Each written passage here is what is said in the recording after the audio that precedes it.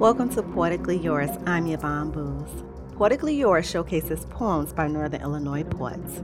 This week's poet is Roger Johnson. His poem is called Introit for Making Up for Lost Time. Icy fingers play a dirge up and down my spine. Look at my feet tap to a tune. Tappity tap tap tap.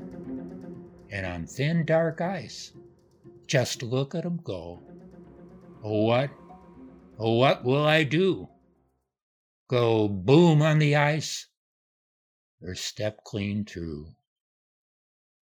Let's be honest. I slipped. I fell. But not clean through. Years ago, I did some cruel things. Cruel, evil things that leer and linger like a black magic marker in my rear view mirror.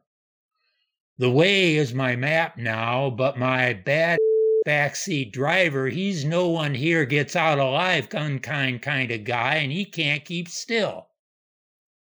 It's them. Just like yesterday, and like the day before that. That was them too. And you know what, Johnny Child? And you do now, don't you? Don't you now? Tomorrow, them good old days, they'll still be today. Hot damn! For Poetically Yours, I'm Yvonne Booz.